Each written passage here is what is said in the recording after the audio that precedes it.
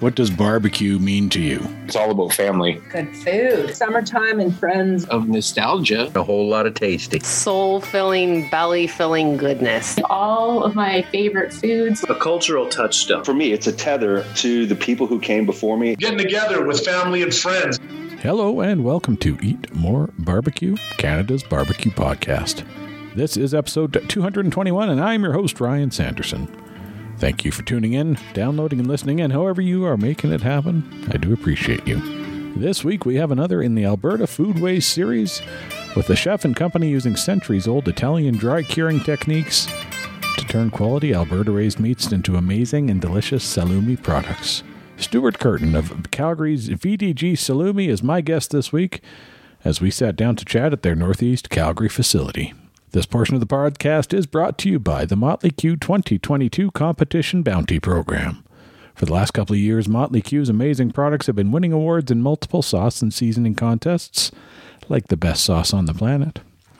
Competition barbecue cooks have also been receiving calls using Motley Q products at competitions all over the world, so this year Big Joe and Jess are looking to add to the winning. In 2022, when you use Motley Q products and win a category or a GC, you'll get some extra jangle in your pockets. It's as simple as this. Use Motley Q products in a sanctioned competition and take some pictures or video as proof. When you win a category or GC, email the Motley Q the proof, and they will send you $250 as a bonus for continuing the winning. They will most likely do a post about your win, but will not share any pictures or video that you don't want out there. Your secrets are safe with them. Visit motleyq.ca, that's motleyque.ca, and click on the Barbecue Bounty program at the top of the screen to get all the details. Welcome back, everybody, another episode of the podcast. Regular listeners will know that I sometimes detour a bit away from barbecue, but never too far. This is one of those episodes. Instead of smoked meats, we're going to dive into the world of cured meats today with an Alberta producer doing a lot of interesting things. Stuart Curtin with VDG Salumi is my guest this week. Welcome to Canada's Barbecue Podcast, Stuart. How are you? I'm great, Ryan. Thank you for having me today. Thank you for doing this. Appreciate you sticking around a little late at work here to sit down and do this. So a question I ask everybody right off the top is, what does barbecue mean to you? Barbecue to me means slow cooked using natural fuel. Nice. Yeah. That's it. Yeah. I think. I'm not going to say. I'm not going to say that it's an outdoor cooking vessel that I cook chicken breast on start to finish and then serve dried over potatoes for some reason. Yeah. Awesome. Yeah, a lot of people go with more of a emotional. I think that's maybe the chef in you coming out with the very technical. The technical definitions. That's great. Yeah, I think so. So let's get before we get into what's happening here at VDG, a little bit about your background. Ontario was home for you originally, right? I was actually born in Calgary. Okay. I moved to Ontario with my family when I was about 10 years old. Okay. Basically, in Ontario, I got submersed into the kitchen world in high school.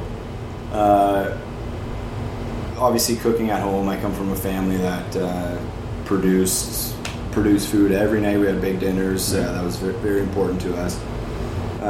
And I was working as a co-op student that led into a job in Peterborough, Ontario. That's where I got into the kitchen. Yeah. I moved back to Calgary to go to professional cooking school at SAIT. I quickly moved back again to Toronto to do postgraduate Italian cooking. So I was dialing in Italian food a little more. Okay. Which landed me a job in back in Toronto, working producing Italian food for very Italian people, learning the culture, the language, sort of everything that involved with that. Mm-hmm. Then I did move to Italy and I went to school just outside of Parma. Nice. And then I worked in Sicily for a couple of years. Okay. What sort of work were you doing there? Cooking, or is that where did the cured meat stuff kind of come in for you?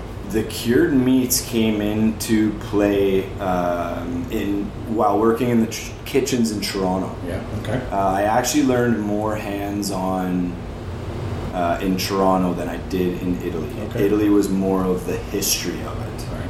and sort of the home base. This is where it is. Yep. Yes, some people hang it in their backyard to dry. Yep. Stuff like that. The origin of it. Whereabouts in Italy is Parma? I'm trying to... So we're northern central. Okay. Yeah. Okay.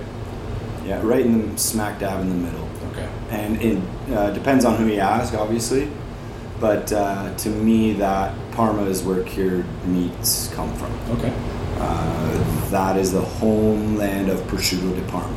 So they have a Makes sense, factory of Prosciutto di Parma that supplies the world with one product of salted pork leg. Nice. Awesome. Then how did you end up back in Calgary? What brought you back here? So I came back to Calgary just at an attempt to move again. Yeah. I guess change pace. I moved, and for some reason I resorted back to Calgary. It happened to be flood week. Ah, nice. Yeah, That so week. 2013. 2013, yeah. And I got a job at Teatro. I was working at Teatro, so I met the chef with the light of my cell phone because there was no power. I met the chef with the light of my cell phone, and we cleaned out a walk-in fridge where I went home with all my possessions, which was a bag of knives, a bag of clothes, and a Parmesan wheel that I rolled out of the fridge and refused to throw it out. Okay. Because they age that stuff for months at room temperature. Yeah. So Yeah, it doesn't need to be refrigerated. So. no. Awesome. And then cooking in Calgary, and that's kind of where you started transitioning into a business with the cured meats? Yeah, I worked I worked my way up the ranks in the kitchens to basically I ended up at the living room restaurant working as the chef de cuisine. Yep. Where I built the menus, ran the kitchen, did everything hands-on with the restaurant. I stayed there for a few years before building, and I asked the owners for permission if I could turn half the wine cellar into a dry, into a climate-controlled room for drying meat. Right. With the charcuterie boards that we put out each night, I use it as a money-saving ploy to save money if you cure the meat. Right. Which worked out. Do it there rather than buying it from somebody, right? Yeah. And so I cured all sorts of meat for the restaurant. Yep. Then I made, with his approval of me selling some products out of there, I started with one product, which was guanciale. Okay. And we hung up, I think we did about 300 kilos of guanciale that we filled a 10 by 10 room with. And we started to sell it. So we went to the registry and made a company called Volto di Guanciale. Okay. Which is VDG. This is where VDG comes from. Yep. And we've used all sort of marketing pitches like very damn good and stuff like that. You got some options there, yeah. What's Volto is what? Volto is to face something. Okay. The face of it, Yep. right? Okay. So the play on words, Volto di Guanciale, depends on who you ask again, but to me and the entity created from it means the face of guanciale. Right. So guanciale is a pig's jowl, Right, which is the face. Yeah. So making it play on words. Yeah. I wanted to have the term guanciale, i.e. the big product that we made. I wanted to have the name in the company name, Right. like Prosciutto di Parma. Sure. That's where I got the idea from. Yeah. Learning, as we went along, we made more than just guanciale. And with the familiarity of the Italian language, Volto di Guanciale wasn't really rolling off Calgarians' tongues. Sure. Yeah. Yep. So we made more products, and we changed the name to VDG Salumi. And for those of you that don't know the word salumi, You can use the word charcuterie as familiarity. Charcuterie is the French term for meat preservation. Okay. Yeah. And salumi is the Italian term for it. Okay. So it means the same thing. Means the same thing. Okay. Yeah. I see that, and I just think salami, of course. But okay. Yeah. And salami is a type of salumi. Sure. As is prosciutto, colpa, all that stuff. Right, If you're using Italian traditions, yep. which is obviously arguable by everyone too, it's a generality, generalized term. You'll see it more predominant in the hubs of Canada or the world, but sure.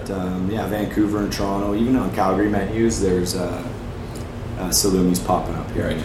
Okay. Yeah. Excellent. Yeah. And my goal was when people saw salumi, I wanted to use salumi in the second name because I realized that I wasn't in Calgary, and I wanted to. As soon as it did come to Calgary, people see the word salumi and they look up and say, "Oh, like VDG Salumi." Right. Yeah. Got that recognition right off the bat. Yeah, that'd be awesome. Awesome. And then moving into the facility here, is this the first facility? This is our third facility. Okay, so you've moved a few times then. So. Yeah, we've moved a few times, starting with the restaurant. Yeah. We were in the basement there, so that was the first one. So then we moved into a sublease space in Bowness. So we it was an operating business, so we subleased it off the owner and making salami by night. Okay. Yeah. So just using the space. Yeah. At that time, I was working a full-time day job at SAIT, teaching culinary arts. Okay. And I had one employee who we're still in good terms with. I was with him over the weekend, actually. Good. And he was on payroll. We were paying one guy and making it in there. It was awesome. Bit of work doing pulling the double duty. The double duty, it was. And then this location, when did you move in here? We moved in here in September 29th, 2019. Okay. Yeah. So been in here. It's been 3 years exactly. Today, actually. Is it? Oh no. 26. No, it was I 29. got myself. Yeah. Pretty sure it's 29. Yeah.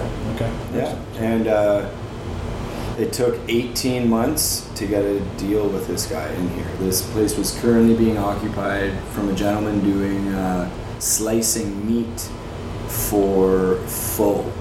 Okay. All the faux in the city. So he was doing all the faux contracts. And he had a series of really good quality Burkle slicers lined up in there, and him and his wife were running these slicers all day. And they had a blast chiller, so he wanted to sell his business and the assets of it. We came to a deal, and we moved in, and we spray paint we pressure washed 17 garbage bags of paint chips off the production room floor. That's how many times he painted the floor over the years. Yeah. 17 garbage bags. That's crazy. Can you even imagine that's a thing? It was nuts. That's crazy. It was like, we had paint chips, I guess. It was a mess. And we had an operating business. It was a nightmare. And it was not like this. Yeah. So what, the facility here, what have you got in what's your operation? So we're sitting in the office right now. So it's just I'm here one day a week, and then our shop manager, he's primarily in the shop too. That's why we're getting rid of this office. Yeah. But this is the office. This is small staff room. Then we have the productions basically on the other side of this wall. Mm-hmm. It'll go back about 100 feet. All the way to the back bay, where we have a bay door with a forklift, and 3 200 square foot climate controlled rooms. Okay. I guess better question is for what you're doing. What does the production facility look like? What's the kind of talk to people through that? What different stages and steps? Okay. Basically, as the we make primarily 2 procedures. Where they get different are the amounts of spices or the cut of meat that goes into it. But we'll use salami or prosciutto as an example of the 2 different styles. So salami will come in, we buy pork shoulders for the most part, combo bins of them. We'll break them down, we'll grind them. We have a 10 horsepower grinder, and we have a 200 kilo mixer, so we make 200 kilo batches of salami. That's made with ground meat, spices. We introduce a freeze-dried bacteria culture. And we feed it dextrose, which is a corn-based sugar. Then we put it into a ferment chamber where we ferment the meat in climate control until we get the proper pH readings, which is acidic content. Then we move them into 3 different stages of drying, which is, the first stage is a more humid room. So using relative humidity, as we're probably all familiar with, it goes into an 85% chamber. Then it goes to another slightly drier chamber. Then finally into the driest chamber where we finish the meat. And we use a different unit of measurement than relative humidity. We actually use absolute humidity. To monitor that room. Once the meat has lost X amount of weight, its desired weight, it comes down. Then the biggest challenge with our business is I can tell when the meat's ready by the feel, and it's obviously not me that's that's touching the meat. So we have a water activity meter that gives us a green light or a red light. If we know what red or green means. Whatever the humidity, moisture level is. And then we package it up, and everything's basically assuming we've done our work properly, it's shelf stable for about a year. So you're, with the salamis that you're talking about, that would all be put into a casing before that first step, right? Yes. After they're grinding and mixing and everything. It's stuffed and then. It gets stuffed into all sorts of different sizes. Big ones, small ones, natural ones, fake ones, pressed ones, not pressed ones, right? All kinds. We do about 1,000 kilos a week of salami mix. And then that's how we make all our salami. We have about 40 different types of salami. Then we have our whole muscles, which is a whole piece of meat that we use osmosis to get there. We basically use salt to extract the moisture, cure it. We dry cure it under refrigeration for about 30 days. It depends on the size. Then it gets just lightly washed. We wash off the salts and sugars and curing salts. And then it gets stuffed into net. And the netting is basically like a pantyhose for meat. And we hang it up until it loses its right amount of weight. So the net, is that just to allow the moisture to come out of it and something to hang, or what's the purpose of the netting? The net is a really efficient way to tie a lot of meat fast. Obviously, tying one piece of copa or prosciutto is one thing, but tying 200 in a day is quite laborious. So the netting just comes in. It's an elastic net that you squeeze over a cone, and the meat goes into the cone where it pushes on the net. Then we make basically strands of meat hanging in a net.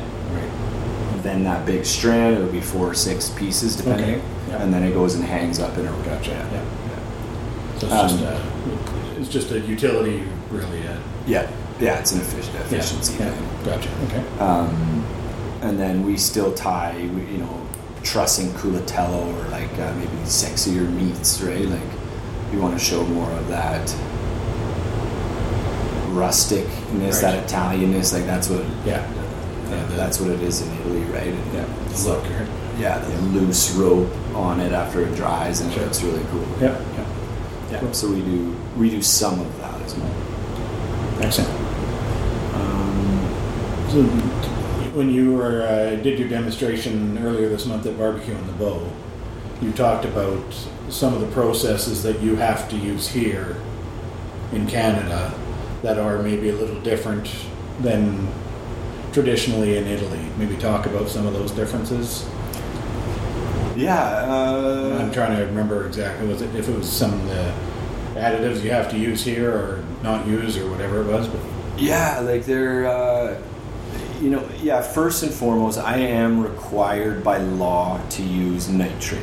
Okay. So back in the golden years of discovering cured meats, there was a salt product that grew naturally in certain parts of the world. This is called saltpeter. Right. Yeah. And it's nitrate, basically nitrate that collected on the banks of, it was like South America or something like that, right? Then people use that in meat curing, and it is a preventative measure for toxic foodborne illnesses like botulism. Yep. So, over the years, AHS or the CFIA has made a legal part per million of nitrate in a dry cured product. Dry cured being not cooked, right? Yep. So the easy way to do it in Canada is to implement a what's called a kill step, which is basically you're going to heat the meat to X temperature for X amount of time, cooking the meat. Yep. Right? But I was adamant at not cooking the meat. I wanted to serve the real thing as you would in Italy. Yep. So I had to work with the health board to get there. Yeah. It's a bare minimum. All it is climate control and proving my understanding of climate control versus time versus things like the bacteria I have added in, plus my part per million of nitrate, my cure times for salt, which is an equation based off of thickness of protein, and a time frame of how long the salt needs to be in contact because of the thickness. Right. Yeah. And first and foremost, it results in a very salty product. We've sort of just learned it over the years. It's just what it's gonna be, right? Yeah. But I have a very good relationship with the health board. Yeah. They have access to our recipes, and they flag things if they have question or whatever. So would you say your salamis or your prosciutto that you're making here, are they noticeably saltier than what somebody might get if they were in Italy? No. Not so much. Not so much. I think we've sort of figured it out over the time. I've changed types of salt lots of times, and I'm quite stickler on what salt to use at this point. No. Yeah. Excellent. They should, salami and prosciutto is salty. It's a salty product to begin with, right? So, absolutely. Then we have there's depending on the usage, we've actually changed some of the salt content. But then at that point, I have to suggest that people cook it on the package. Okay. Yeah. So we've done that for a few samples. We do one type. We do about 6 different kinds of pepperoni, but one of them is like 1% salt. After this word from one of our amazing sponsors, Stuart and I talk more about VDG Salumi, their products, and using business to give back to the community. This portion of the podcast is brought to you by Pitt County Barbecue, who is bringing authentic North Carolina-style whole hog barbecue north of the border to Alberta and Canada. Based out of Edmonton, Pitt County Barbecue will come to your event and cook an entire pig on site using their custom-built cooker designed by owner and pitmaster Peter Zakuski. Pitt County Barbecue brings a unique regional barbecue dining experience. From North Carolina chopped barbecue pork to Piedmont-style coleslaw, trust me when I say you've never tasted anything like this before. The meat is so good you don't even need sauce. Peter was on this past season of Fire Masters on the Food Network and is truly inspired by the South. His attention to detail and quality is second to none. From delicious food to amazing customer service, make sure to book Pitt County Barbecue for your next event. This past summer, Pitt County Barbecue held a series of live fire farm-to-flame dinners at the old Red Barn outside of Leduc. Peter designed and built several live fire cooking apparatuses through Pitt County Metalworks for the event and provided an elevated live fire dining experience. Check them out on Instagram and Facebook to see some of the amazing pictures. And to book your event, visit their website at pittcountybarbecue.com. That's pittcountybbbq.com. Let's maybe talk about some of the other products. When you were at Barbecue on the Bow, you had a few different samples out there that were great. Talk about some of the different flavors and types of things you're making. Yeah, so we did at Barbecue in the Bow. We had some pancetta, which is it's a whole muscle. It's made from the pork belly, and it's dry cured. Then it's rolled and stuffed into 2 times net to prevent from housing some air inside it, because we'll end up with some bad molds.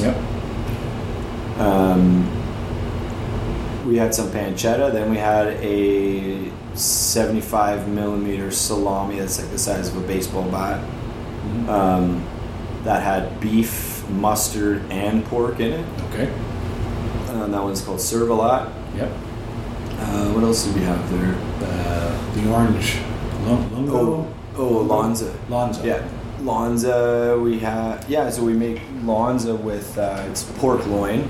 Okay. And it's cured with orange and fennel, so we use a little bit of orange peel. Yeah. And it results for a very lean, melt-in-your-mouth slice. Yeah. Of an orange scented dish. Amazing. Yeah, that one, people love that. Yeah. And then you had the fennel.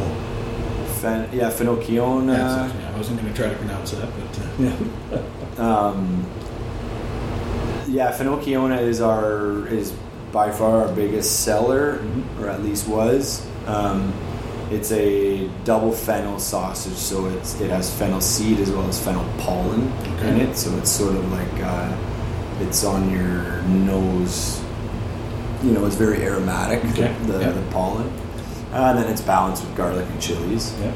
Fenocchione is a special name that comes from a special product from Tuscany. Okay. Yeah. And the story is that a boy had stolen a salami from the market and hid it in a field full of fennel because he didn't want his mom to get him in trouble. Yeah. Then when he went back to get the salami that he'd stolen, he discovered that it had smells and tastes like fennel from being kept in the field. That's how the story. That's how the story goes. I love how those tales and legends. How much of it's true, whatever. But it's great. That's what Italy's really like that. Yeah. I love looping that conversation into, this is in Canada, people consume 45 grams of cured meat a day on average, right? Yeah. How many of them could tell you that fennel story? Right. Yeah. So that it goes to show you, it's such a commonly made product, but the reality of it is it's very special, very old, it's very traditional, and it's enjoyed by literally everybody. Yeah. Right? So we're trying to make that more of a story. Yeah. It's excellent. Yeah. Now we were about 15 years ago, my wife and I spent a week or so in Tuscany, and just the history and this restaurant, we ended up going there twice. It was kind of near the villa we were renting, and been there since the 1800s, and just it's everything, handmade pasta and everything is just amazing. It's better, simple, and simple. It's not about the chair you sit in to enjoy. It's about the company absolutely, that you're enjoying, and that's what it should be. Awesome. I was looking on your website, and obviously we've talked and have a bit of history. Being a good corporate citizen is a big thing for you. So maybe you get into some of the programs you're a part of and the things you do here with the business that, giving back, I guess.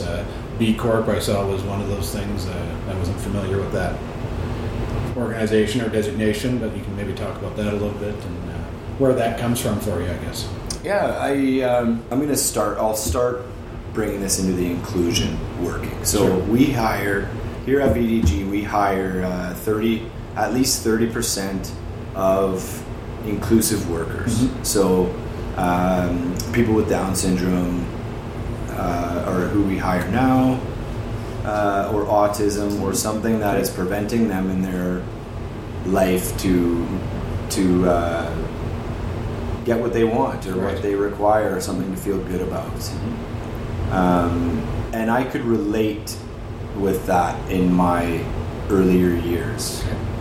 So it is actually one individual that still works at VDG. Mm-hmm.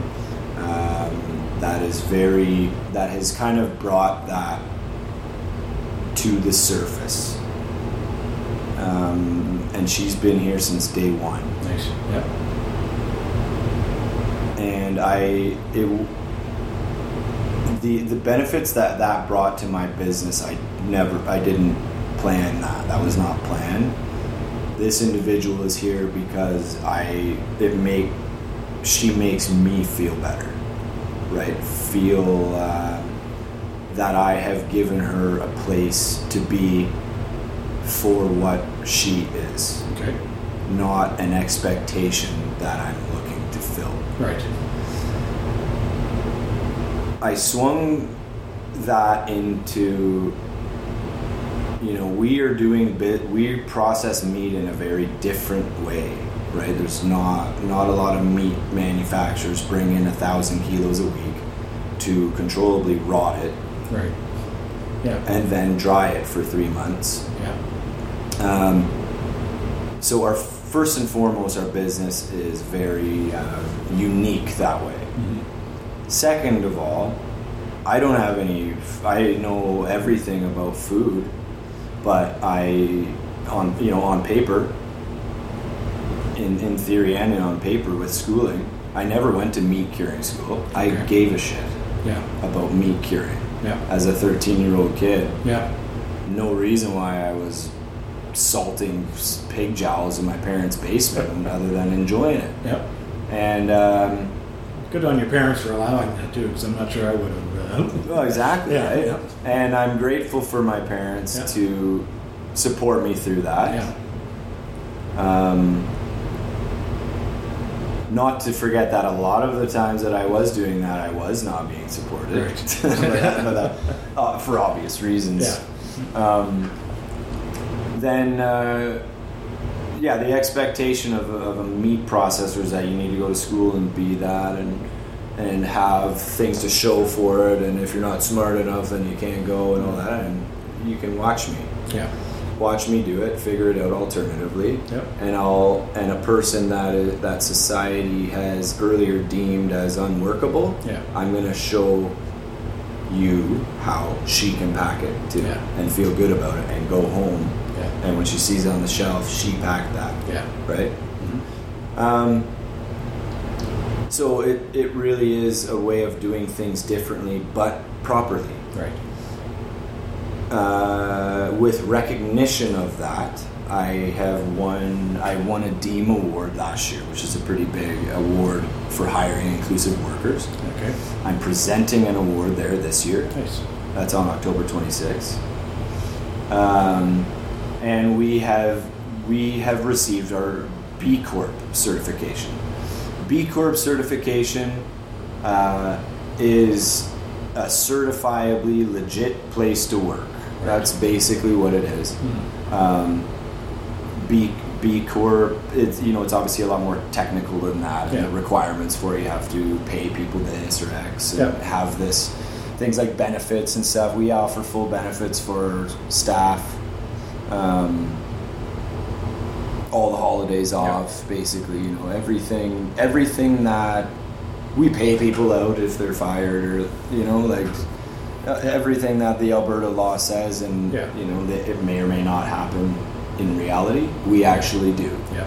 So we have been rewarded for that. Right. And I may have to check my records, but as far as I know, we are the only meat company in North America to get their B Corp. Wow. Yeah. Well, congratulations. Which is awesome. Yeah. That's great. That's primarily my wife's. What I looked online, beneficial is what the B seems to stand for, from what I was able to see. So it's companies that are giving back and being of a benefit to their community. Not just a business transaction, but they're providing more value back to the community. Right? Yeah, provides more, right? Yeah. That really, it keeps us on our toes when it comes to professionalism and stuff like that. At the end of the day, it's a meat shop, right? Yeah. And it's cold and wet and smelly, and but same as anything, it's what you make of it. Yeah. And I feel great for it. Yeah. Well, and I can speak. My daughter briefly worked for you, and she, having had a much different experience at a different meat shop here in town, I can vouch for what you're saying from her experience. Right? I forgot about that. It's excellent. And meal share, is that still something you're involved with? Oh yes, meal share. Yeah, we partnered with meal share last year. Yep. That was one of my wife's relationships, and her name is Michaela. She has been she's at home growing our family, right? And she's taken a little bit of a step back for a bit. Yep. And I got to follow up with the meal share thing. Yeah, no, and I've had meal share on the show a couple of times, so familiar with their programs. Oh, awesome. And, so they're doing some wonderful stuff. Oh, okay. I know Bree. I worked with Bree at Teatro. Yeah, I had her on. I think her last name is escaping me. Sitch or Such or Sitch. Brienne Sitch. Yeah, that's it. And then Mona Pinder also.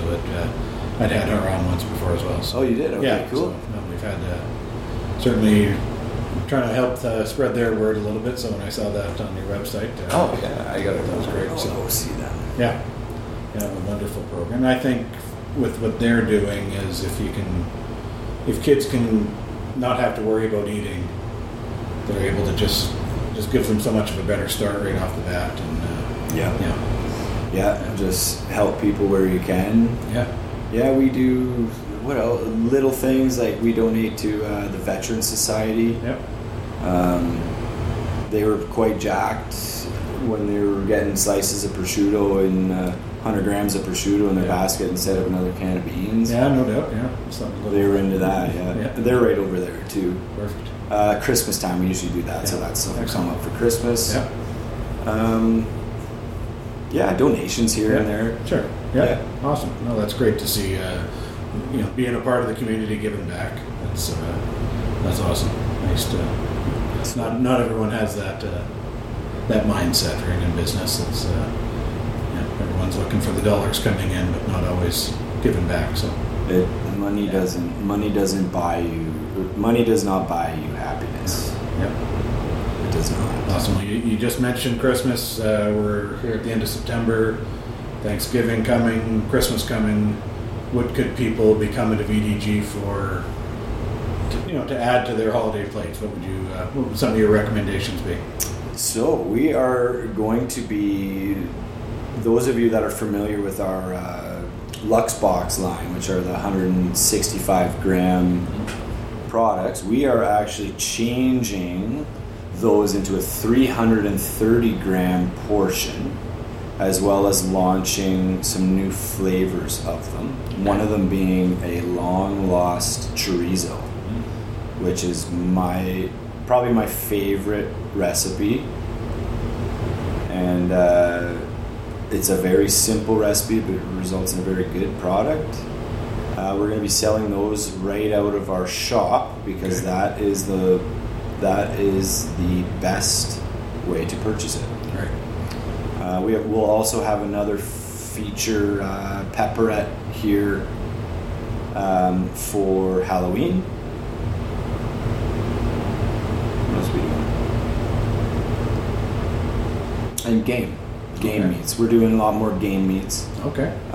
With the fall. Yep. We just took down a juniper berry and spruce tip, bison, juniper berry, and spruce tip salami. Nice. We just took down a lamb merguez. We do a Saskatoon berry and bison. And I want to try a chocolate and venison. Interesting. Yeah. Chocolate, not like a Twix bar. Like, Sure. Real. Yeah. Cocoa. Awesome. Any kind of suppliers, your meat suppliers, anyone you want to kind of mention there? Or? We've had the year has been very bumpy when it comes to local pork suppliers. Yeah. I've lost two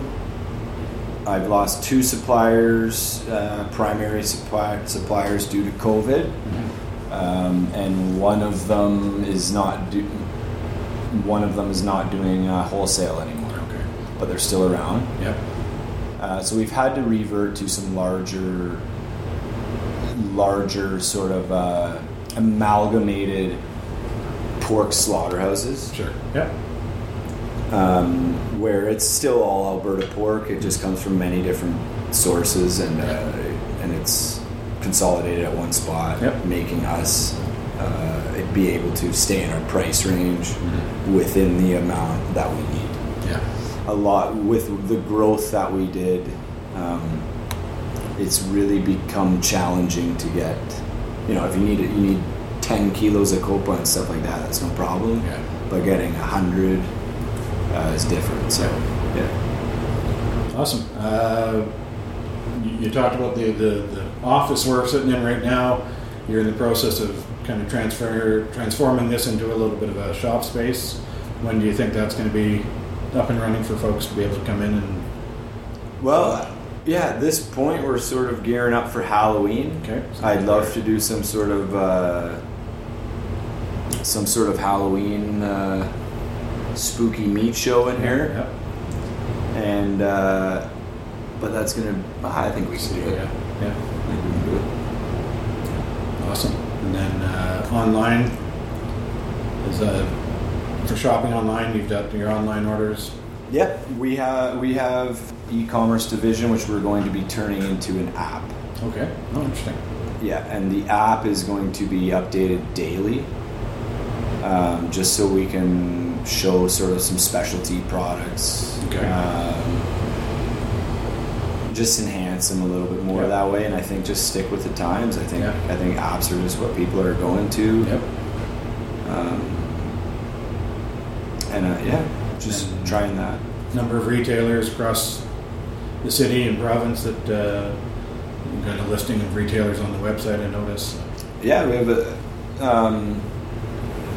have most of our retailers are on the website. Okay. If you want to refer to that, we do sell to about 500 places in Calgary, maybe about 300 places in Edmonton, and then we do Friesen Brothers whole program. Right.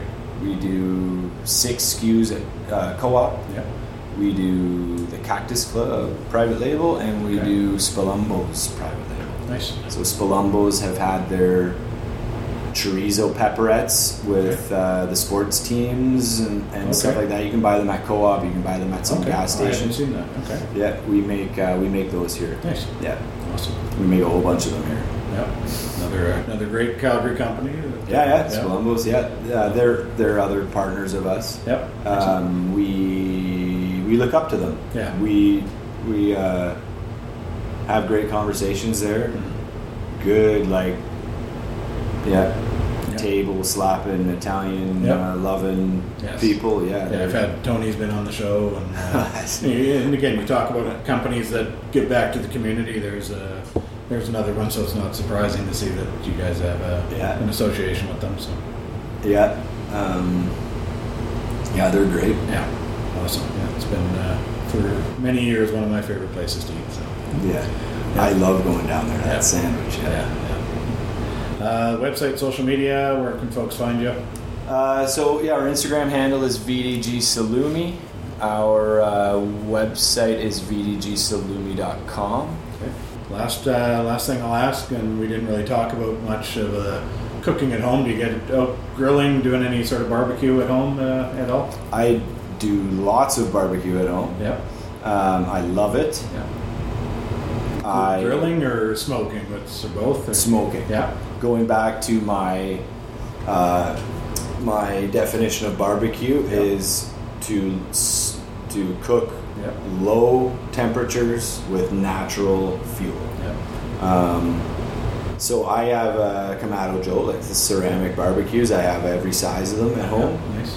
And I love to do my meal prep throughout the week by, for example, I'll brine or inject or rub or all three of a brisket, put it on at 10 o'clock at night, wake up, take it off in the morning, and I rest it until dinner time. Perfect. And then that's like the fastest. Sure, maybe a 12-hour cook, but you can serve dinner in 12 seconds. So ready to go. That's what I love. Yeah, I barbecue on the weekends. Nice.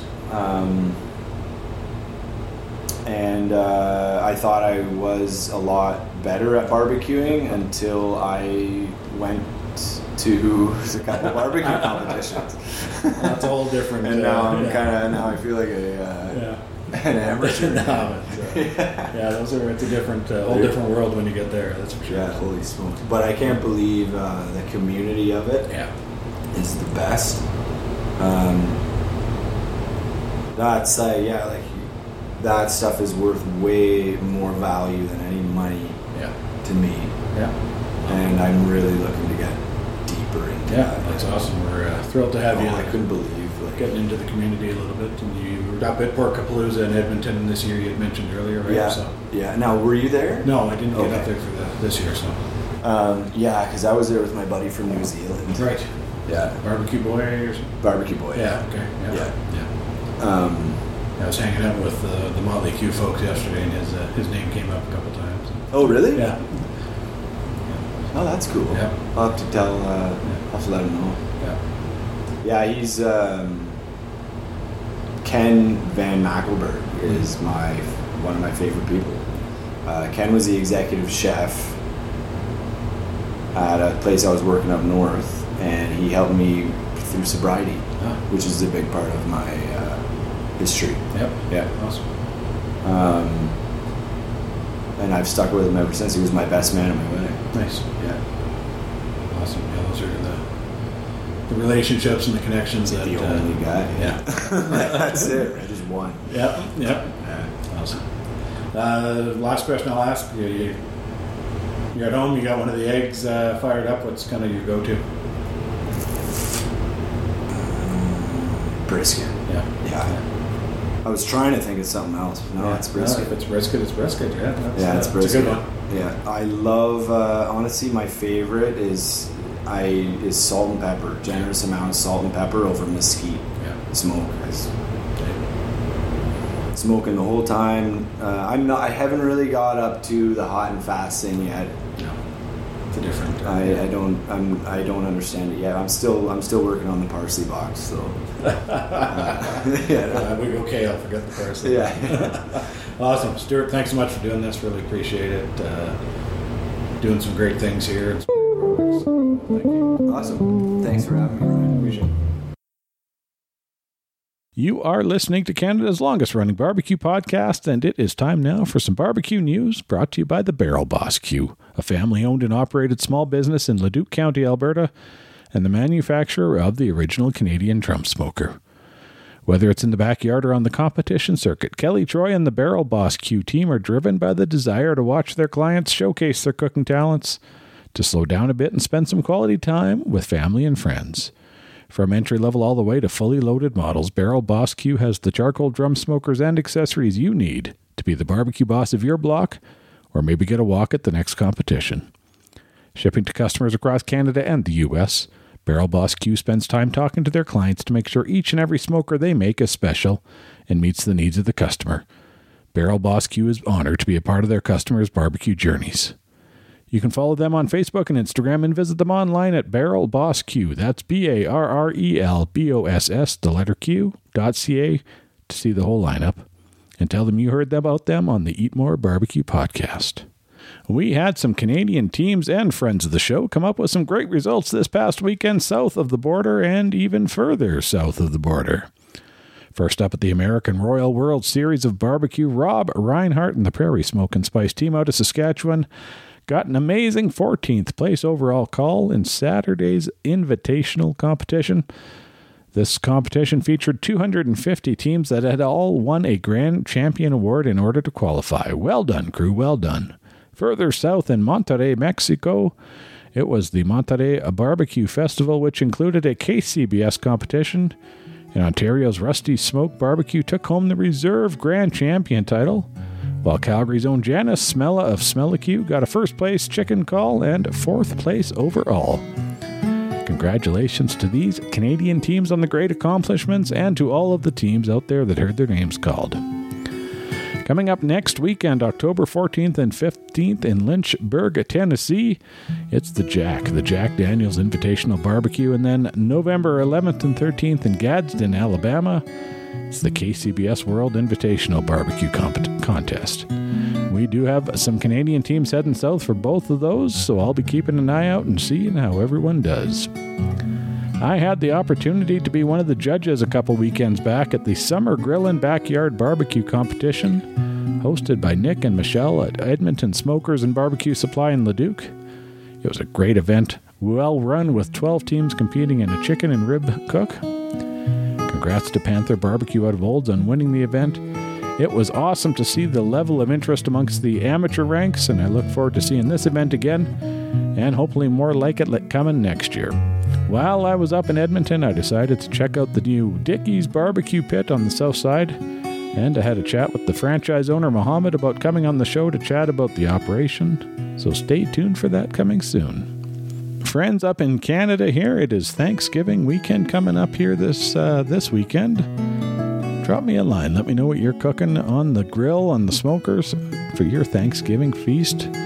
Who's doing turkey on the smoker? Folks, I'm always looking for guest ideas on the show, so email me at eatmorebarbecue@gmail.com if there is someone you'd like to hear from. You can find me online at www.eatmorebarbecue.ca and also at albertabbqtrail.ca, where you can check out a listing of barbecue joints here in Alberta. Then get on out there and show them your support. If you're not in Alberta, get out to your local barbecue joints and show them some love. Thanks to Alan Horban for the great music on this and every episode of the Eat More Barbecue podcast. That's a wrap, everybody. See y'all next week and keep on smoking.